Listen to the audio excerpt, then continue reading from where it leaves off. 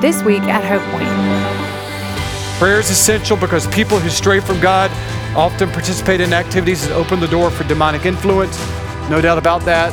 Get involved with drugs, get involved with the drug world. The scripture is very clear that involves a new level of satanic attack. So that's why you need to pray, because you're not just praying for normal stuff to happen. You're praying against evil. We're so glad to have you join us for today's message. We pray that it would challenge and encourage you to applaud God, follow Christ, and live on mission. Let's listen to what Richard has to say to us from God's holy word. Every time I preach on prayer, I come across a quote that, sort of does it for me again, that quote so stuns me that I see the Bible in a new way. And so in the preparation for this message, the quote that so rocked my world came from William Gurnall. Nuclear wars cannot be won with rifles. Likewise, satanic warfare cannot be won with human energy. And so basically what he's saying is every day you leave your house into a battlefield where there's going to be dark powers, and don't enter that battlefield without the air cover of prayer. And that's why Paul ends this section on spiritual warfare that we've been in for months now with reminding us of prayer. And I'm going to divide it up as we end today in two ways, just again looking at the warfare part and then the prayer part. Ephesians 6:12, our struggle is against the powers of this dark world and against the spiritual forces of evil in the heavenly realms. So this is just a reminder, there's not one square inch of earth that you could go to and not be tempted there. Now, there are places that you could go in foolishness. You're going to be really tempted. But no matter how strong you are, there's not one place you could go and say, I won't be tempted here. It's everywhere there is temptation. And one of the most effective ways to combat that is through prayer. Verse 18, and pray in the Spirit on all occasions with all kinds of prayer and requests. So 2 weeks ago, we looked at that verse and said, in order to sort of pray continually, maybe it would help us if we divided our praying into three directions. Prayers that are related to saying, God, thank you for, all that he's doing in your life. Help. This is way bigger than me. And then I'm sorry. So you focus on those three things and it causes your prayer life to have a lot more focus. And so in relation to the help me prayer, I told you 2 weeks ago, you can't ask that too much. It's not like God ever gets tired of you saying that. And Jesus made that clear in a very unique parable in which he said that a widow who needed justice got justice only because she kept pounding the door of the judge in the town. And this is how Jesus said it. Luke 18:5, because this is the judge speaking in his story. Because this widow keeps bothering me, I will see that she gets justice. Now, Jesus was notorious at this. He would say something absurd, like, you think, is this like God? Is God like that? No. He tells us the absurd so we'll know just the opposite, that God is of course going to respond to your prayers because he loves for you to bombard him and knock, knock, knock. The fact that he knows how tempted we are to quit knocking, quit praying, is why he even told this parable to begin with. He told his disciples, I'm going to tell you a parable about not quitting because I know you're about ready to quit. Then Jesus told his disciples a parable to show them that they should always pray and not give up. That's the purpose of the parable. He knew it's so easy to give up on prayer. It's amazing. When pain first enters our life, pain is a great motivator to pray. We realize I'm hurting, I can't solve this. And so that pain actually helps us to pray. But the longer the pain stays in our life, the more that we're tempted to give up because we didn't see resolution. So the very thing that helped us to pray then eventually sort of thwarts our prayers because we think God should have answered more quickly. And God said, keep knocking. Keep knocking. I remember when our grandson Wells got tall enough to discover our doorbell, like he rang it like 1,000 times an hour and just driving you nuts. But God is not like that. He loves for you to be ringing that doorbell all the time with the same request for help. So here's the first point of application. No matter how much you feel like that prayer is not doing anything, the right response is to always ask that prayer one more time. Just get used to that. It's always going to feel like it's not doing anything. I think prayer is a lot like trying to crank a chainsaw. When I get out my chainsaw in my driveway, I just know that my first 20 pulls are probably going to yield nothing. And my neighbors sometimes hear my frustration with that. But I don't know if there's anything more difficult to start in life than a chainsaw. But then all of a sudden, crank number like 21, pull 21, and that little 2-cycle, now that smell of oil, and we're off to the races. But just keep praying, even when it looks like it's doing nothing. Paul encourages us to stay at it by bringing in sort of a very strong word here. He says, be alert so that you'll always keep on praying. That is like, just like if you are, have this sense of urgency because things are really bigger and badder than, you can handle. Be alert. Jesus on the last night of his life was under tremendous strain and told his best friends, his disciples, my heart is breaking. I'm about to face something horrible. Would you pray for me? This is how Jesus voiced it that day. He said, my soul is overwhelmed with sorrow to the point of death. Stay here and keep watch with me. So he goes and prays for a few minutes and comes back, and look what he finds. Verse 40, he returned to his disciples, Matthew 26, and found them sleeping. Couldn't you men keep watch with me just for an hour, he said to Peter. These were his best friends, and they weren't alert. They didn't sense there was urgency. It's an easy thing to fall asleep when things are most urgent, to lose our focus that the answer is always first and foremost prayer. It's always there. That's always the first place. But when you lose this sense of urgency that we need to bring in the power of God, and Jesus said, he told several parables about when he returns, he's going to find his church not ready, not alert,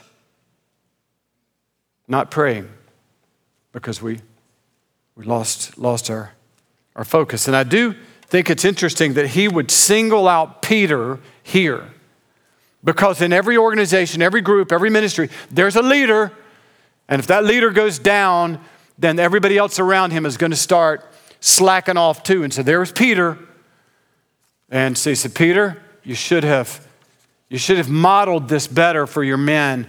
And you're going to fall tonight, Peter, because you didn't pray.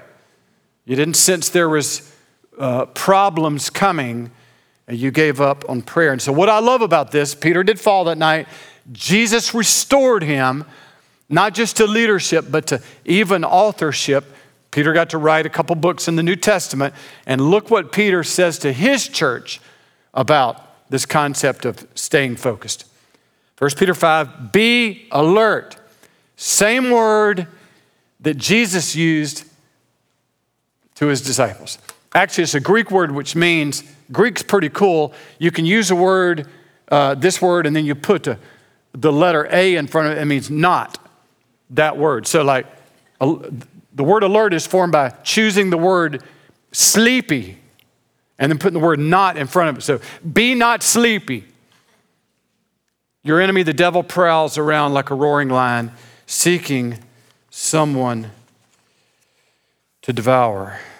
So you see in this verse where Peter's got it now, and he's saying the devil is never not seeking to bring pain into your life or somebody else's life through a disastrous decision. He's always doing, it's not like the devil says, okay, June 1st through June 8th, I'm off. Going on vacation. I've been doing so much evil lately, I'm exhausted. And I need a break. I'll be back on June 9th to start it up again. He never does that. As soon as you leave here today, I cannot imagine what some of you are going to face. He's always seeking someone to devour. And let me just say this, there's never a time in your life where, let's say you have a temptation that is common to you, particular to you. There's never a time in your life when you should say, woo, I got this, I'm over this. This will never be a problem for me again. Never say that. Never say, I could dabble, I could tiptoe there because I know how to say no at the last minute. No, he's always ready to bring you down, to always live with urgency, alertness. There's always danger. And that's why a prayer every day you should pray. Part of the Lord's Prayer, Matthew 6:13, lead us not into temptation, but deliver us from evil. It's amazing that Jesus put this in that daily prayer, part of his teaching on prayer.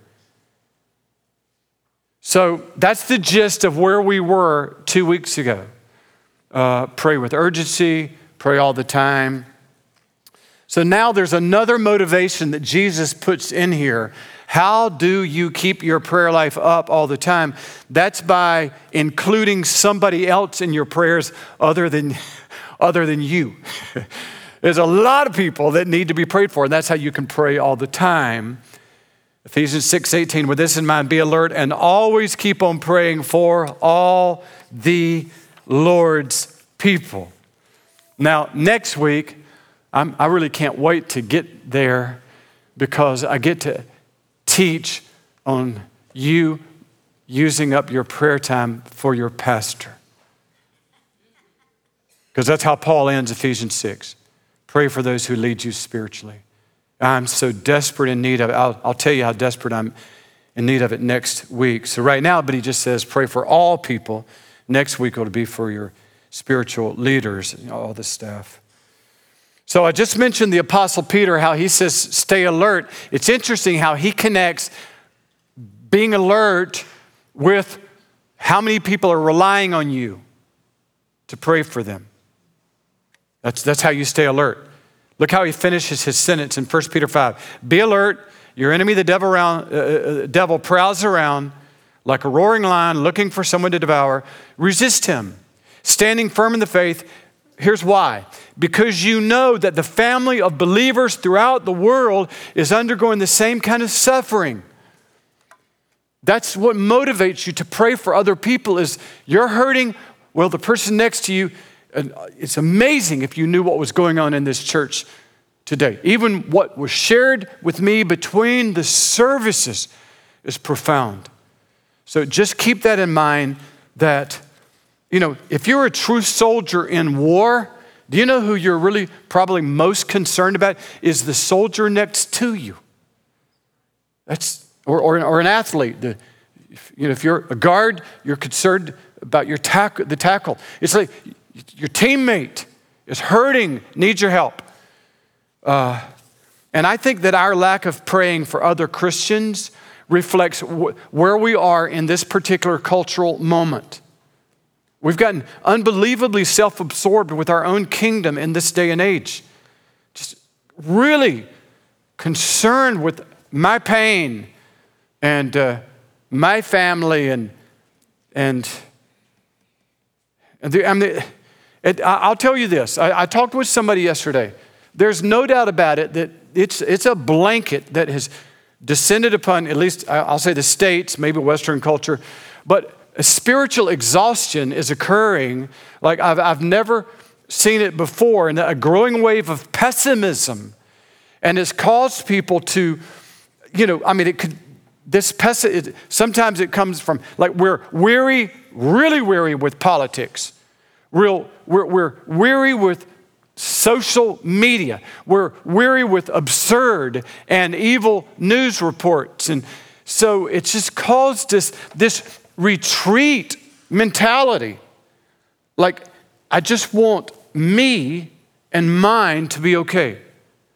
And you have to admit it, where it's really easy to get there. So we're fleeing responsibility, we're fleeing sacrifice, and we're running to self-preservation rather than thinking about all the people that are hurting in the kingdom that need your prayers. So that's why Paul says, with this in mind, keep praying for all the Lord's people. I received a phone call a few days ago from a friend, young friend in my life, who had a dream that totally startled him. He dreamed that he was in his house at night and demons began to enter his home, and he was there in his bedroom, and he was watching demons come and walk through his house, and he, as a Christ follower, wanted to, get rid of them, and he wanted to tell them to leave. But like with all the dreams we've had, like where you can't run or you're running in slow motion, he could not speak watching them come in. And then all of a sudden, in the middle of his dream, his wife walks in the room, and his mouth was freed, and he shouted, like literally at night in their bedroom, "Out!" So he called me and said a couple things. Do you think can God speak to us? Would he, in dreams? And what do you think might be that message? And I'm glad he called me because I do have my master's in dream interpretation. So call the right guy. Actually, I'm glad he did, because he could have called somebody else who thought he was just not right. And I said, no, I can relate to this. And I definitely believe God can speak in ways like that would, highlight the scripture, would never say something different than the scripture, but would just cause you to love a scripture teaching. So yes, he could. Secondly, if I were to guess what that might mean is, I told him this is what I would say. I would say that you need to go to your wife and tell her, I need you to pray for me more than you ever have. And I tell Lisa this. I said, you probably think I'm going to get there somehow on Sunday. You just assume 37 years, he'll do it again. Don't assume that. Pray for me. I need my wife to pray for me. And so I said, that's what I would tell her. And pray for your business. Hey, honey, pray for my business. Pray for my personal battles. Pray for success, God's hand of favor on my life. And so everybody needs you to be praying for them. And I think that's why Paul, sort of says, it's just funny to me every time I read it. Pray for all the Lord's people. Well, that's a lot. That's a lot of people to pray for. And the only reason that I know all the Lord's people in the world is they all have my phone number. So that's how I can do that. But I don't think he says that because you're supposed to know everybody in Mongolia and China and all that. But I think he says all just so you can understand that there's not one believer that you do know in your life that they don't severely need your prayer. That all people need prayer. Your prayers, all the people that are close to you. So then you could think about, who's that? Let's say if we baptize some people today, there'd be a whole new group of people you could pray for. All the kids over there in HP Kids, you just be thinking about God. Their teachers are teaching babies and younger children all the way up, to fifth graders, and then the students that are going to gather tonight. And I don't think you could ever find a greater population of need than our middle school and high school students. And then, of course, going into college, then you know the people that are with you in your life, your children, your friends that have shared major requests with you, and then missionaries that we introduce you to. And then you would hear some more tonight of people to pray for, mission partners. But every one of them needs you to pray for them. Marriages, you could just never say that enough. God, for the marriages in our church. Lord, for the straying children of parents in our church. You could never pray that. That's probably the predominant pain that I would say in our church. Straying children of parents is what I would say is what I feel is the most common thing I hear. Well, I want to close the message today with a story of perseverance in prayer. It's a long story, but I feel like I need to tell it to you because if I said, hey, I want you to go watch this hour and 20-minute YouTube video, You're not going to. You're just that rebellious. So I'm going to tell you the story, and then you can go onto the website that we will provide for you. The website is provided on the sermon notes section of today's sermon, and you can watch this whole video. But I want to tell you this story.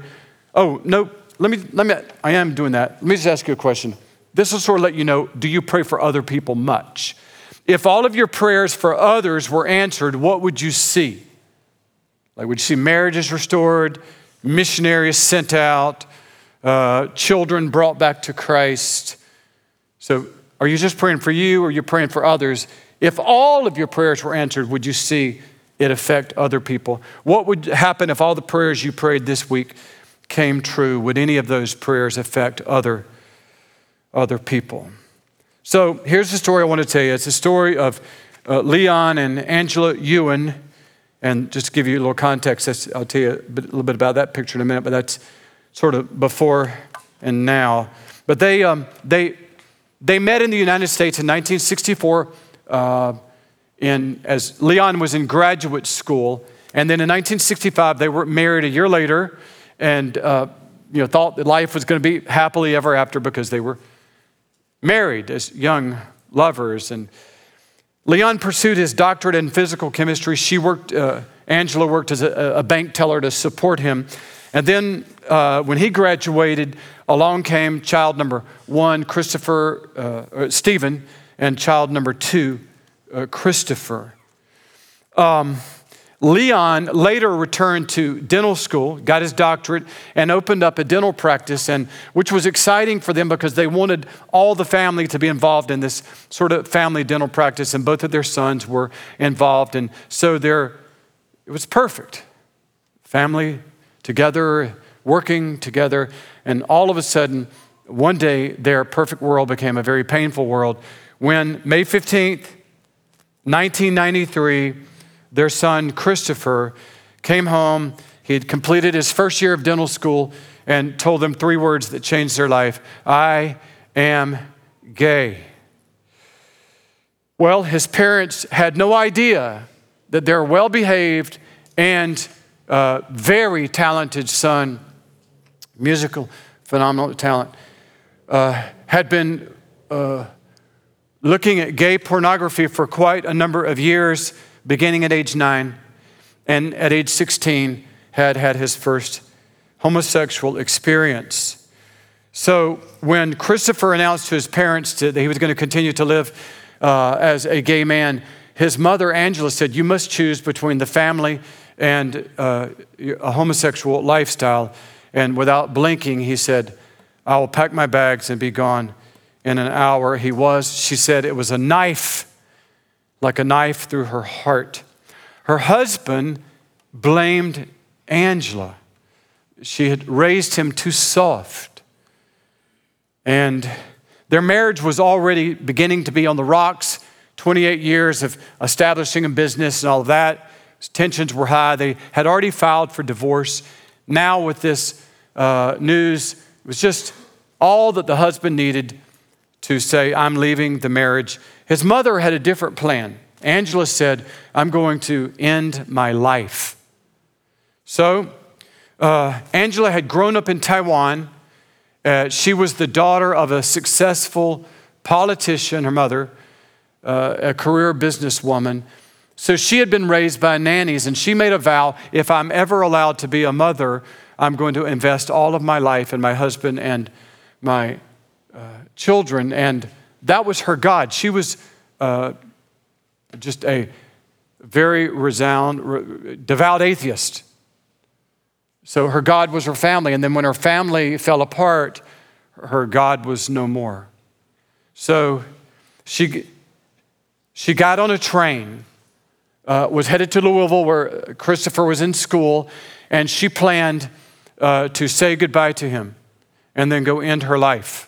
Well, on the train ride, something happened. She picked up a pamphlet that inexplicably she had gotten from a chaplain. Though an atheist, when she got news of Christopher's lifestyle choice, she went to see a chaplain. He gave her a pamphlet on homosexuality and the gospel. So she read in this pamphlet that all have sinned, all of us are sinners and are in need of Christ. But the verse that most affected her in that pamphlet was Romans. Oh, I'm sorry. Let me just say this. This is the story that's in the book that I'm telling you. Christopher and Angela Ewan wrote the book, and it's on our website as well, the video link to this, but that's the name of the book. So when she read the pamphlet, what most affected her was Romans 8:39, nothing can separate us from the love of Christ. And on that train ride to Louisville, Angela believed the gospel and yielded her life to Jesus Christ. When she saw her son, the visit was brief, and she parted with these words, "I love you no matter what." And then she called the number on the back of the pamphlet, and a woman answered and chose to disciple Angela by phone for 6 weeks in her faith. And the woman also did another thing, and she called Angela's husband, Leon, and said, "I've been discipling your wife for 6 weeks. Jesus has made her life beautiful, and I want you to consider Christ as well, and at least support her." So her husband started going to church. He was reluctant. He said, "This is unfair because now my wife is against me, and now she has God on her side." But they attended church, and he even got involved in Bible study fellowship and gave his life to Christ. 3 months before Christopher graduated from dental school, he got in trouble with the school and was expelled, and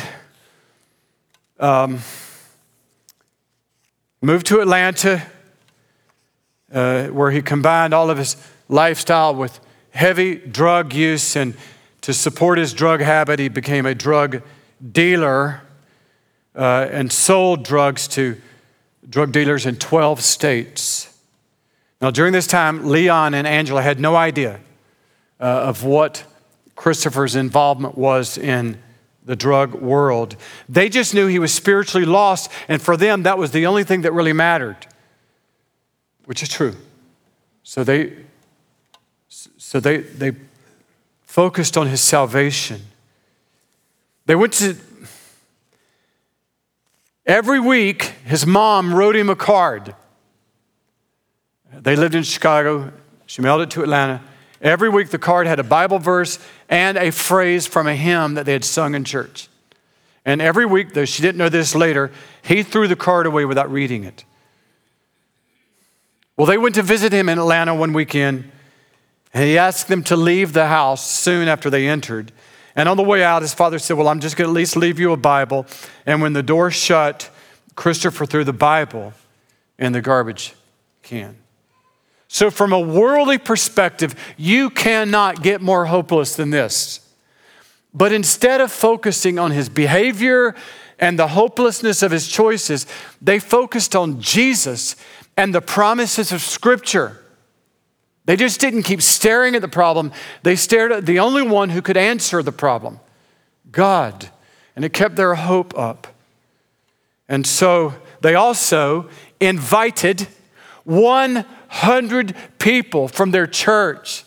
"Would you please start praying with us for our son?" Now, Angela in Chicago converted a bathroom shower that was not used into a prayer closet. And at this time, she began to pray the boldest prayer that a mother can pray for her child. Do anything it takes to bring them to Christ. She fasted every Monday in that prayer closet for her son, and she prayed for a lot of other people in the church as well. When you see this picture, if you could see it more clearly, there's sticky notes all over. She was praying for a lot of people, not just her son.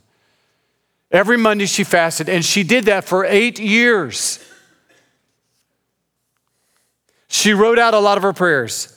Some of them are still around. I'm going to read you one of them. It's not on the board. This is her prayer she wrote. "I will stand in the gap for Christopher. I will stand until the victory is won. Until Christopher's heart changes, I will stand in the gap every day, and there I will fervently pray, Lord, don't let me waver. If things get quite rough, which they may, I will never give up on my son, nor will you. Though the enemy seeks to destroy my faith, I will not quit interceding. Though it may take years, I give you my fears, I give you my tears, I trust every moment that I plead. And she said that a lot of times during those 8 years, it felt like nothing was happening, so get used to that. She said, but a lot was happening in my heart. I was really getting stronger. My husband was getting stronger. What we were praying for, it wasn't changing yet, but we had more hope, less hopelessness. Our marriage was better. So in her praying, Angela asked God for a miracle. Obviously, every salvation is a miracle. And so God began to give that miracle, but you know how miracles are. They look different than what you think they're going to look like. And this is what it looked like for Christopher. With a loud knock on the door, he opened the door one day, and there were 12 drug enforcement agents there in Atlanta and 2 German shepherds. He was taken to the Atlanta Detention Center and began making phone calls to all of his friends that he partied with, and not one of them returned his call, because that's the kind of friends you get when you live like that. They're done. None of them answered. None of them were going to help, which was an answered prayer, because Angela, his mom, had been praying, remove from my son's life the relational influences that bring him down. And that day, all of them left him. So then he had no choice but to call home. First time in years that he had called home to speak to his parents. So he was expecting the worst. And he said, when he heard his mother's voice, this is what came out of her lips. Are you okay? Not condemnation, not anger, not I told you so, unconditional love. So when she hung up the phone, she tore off a piece of white calculator tape and wrote down these first 2 answers to prayer as praises to God. Stephen has called home. Christopher has called home. And Christopher is safe.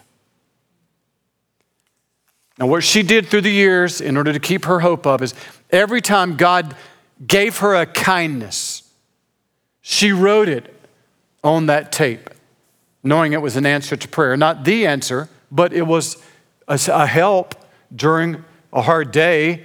God gave her something kind. So she began to tape little white pieces of paper from the calculator to the next piece of paper.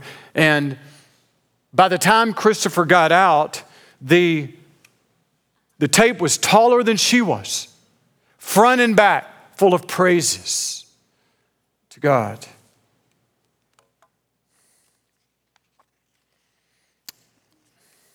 Three days after he made that phone call to his parents, Christopher was walking in the cell block, and there was a trash can overflowing with garbage. And he sensed in his spirit right then, this is what my life looks like inside. I have made a mess of everything. And on top of that garbage pile was a Bible, the New Testament. He took it to his bed and read the book of Mark that night. A few days before Christmas of that year, he tested positive for HIV, called home. He was hopeless, broke his mother's heart. She had been praying for his safety the whole time. And she said she just dragged herself up the stairs into that prayer closet and began to, no words came out of her mouth. She just knelt and in silence gave her tears to God until inside her heart, she heard music from within and the lyrics to "It is well with my soul, it is well." Didn't know what that meant. After Christopher left the nurse's office that day when he was told he was HIV positive, he went to his bunk, laid down, saw the metal bunk above him in jail, and he had always seen the profanity and just vulgarity and just other forms of graffiti above him. But in the corner of the bunk that day, he saw a phrase that said, if you ever get bored, read Jeremiah 29:11. So he opened up his Bible and read this. For I know the plans I have for you, says the Lord, plans to prosper you, not to harm you, plans to give you a hope and a future. And he said, in the most hopeless time of his life, how interesting it is that God would use words that were written by a prophet 2,500 years ago to a group of people in the Middle East to tell them that there was a future for them, to remind him there was a future for him. He said, the word of God is so powerful. God's word to Israel was now God's word to Christopher. This is what he would write in his biography later. For the rest of my life, I was going to live with this felony on my record, like a permanent stain branded on my soul. But with God, it seemed I had no record. I had no debt to be paid. I had no shameful past. I wanted that. Just the possibility of hope and a future seemed to brighten my gloomy cell, improve my dreary morning. Maybe I actually did have something to look forward to. And God began to transform Christopher's life. Soon he said no to drugs, other idols in his life. The last one to fall was a homosexual relationship that he was involved with. Still, he went to a prison chaplain who unfortunately did not believe the scripture and told him there is no sin such as homosexuality. You could continue in that and still be a believer. And Christopher kept reading the Bible, and God continued to tell him, through Jesus Christ, this is a sin, and through Jesus Christ, I can give you freedom from being overpowered by your desires. Even if the desires are still there, they do not have to dominate you. I can give you power to resist. That your answer is not to look for perfectly heterosexual feelings. The power, what you need is Christ's presence in your life. Focus on Christ and not all your feelings. Well, the more he did that, the more God released power in his life, and then he began to sense that God was calling him surprisingly into full-time vocational ministry. So he wrote Moody Bible Institute from prison and said, I want to become a student online. And they said, well, you'll need 3 references. And so his 3 references were a chaplain, a prison guard, and a fellow inmate. And then his 6-year sentence was reduced to 3. He graduated, he got out was released from prison in July 2001. He got his master's from Moody in 2005. He went to Wheaton and got his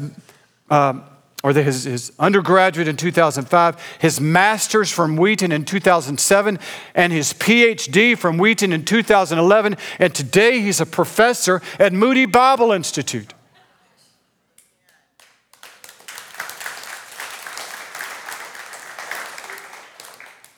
So 4 lessons we can learn from that and other things of prayer very quickly. Oh, there he is getting his doctorate at Wheaton. Here we go. Continue to pray big and resist the urge to fix the outcome with your strength. Let me tell you something. You're going to be very tempted along the way when the person you're praying for is just misbehaving. You're going to want to focus on that thing or that thing or that. Don't do that. Got a lot of bad things that are going to happen along the way. You pray for them to be saved. You focus on that. Pray for the big thing. There'll be a lot of disappointing little things. Angela was helped by Galatians 2:20. I've been crucified with Christ. No longer I live, but Christ lives in me. She had to crucify all these little things like his hateful speech, his hateful responses. Nope, it's not what she wanted. It's not what she's praying for him to be a nice boy. She was praying for him to be a saved man. So crucify the little things, pray for the big things. Number 2, let go of your timeline. I told somebody this week, justice often takes a little bit longer than we think. The answer, just let go of God's ways are better, but his ways are often longer. Number 3, prayer is essential because people who stray from God often participate in activities that open the door for demonic influence. No doubt about that. Get involved with drugs, get involved with the drug world. The scripture is very clear that involves a new level of satanic attack. So that's why you need to pray, because you're not just praying for normal stuff to happen. You're praying against evil. Number 4, Stay grateful for God's provision for your life and His care for your pain. It's amazing that in the middle of all the things that are going wrong, if you'll look around, you'll see how sweet a tenderness is from heaven. Cling to that, rejoice in that. God will increase your joy day by day through the smallest pleasures that He sends you. We hope you've enjoyed this podcast from Hope Point Church in Spartanburg, South Carolina. If you would like to learn more about us or give to this ministry, please go to our website at hopepoint.org. We hope you can join us again next week.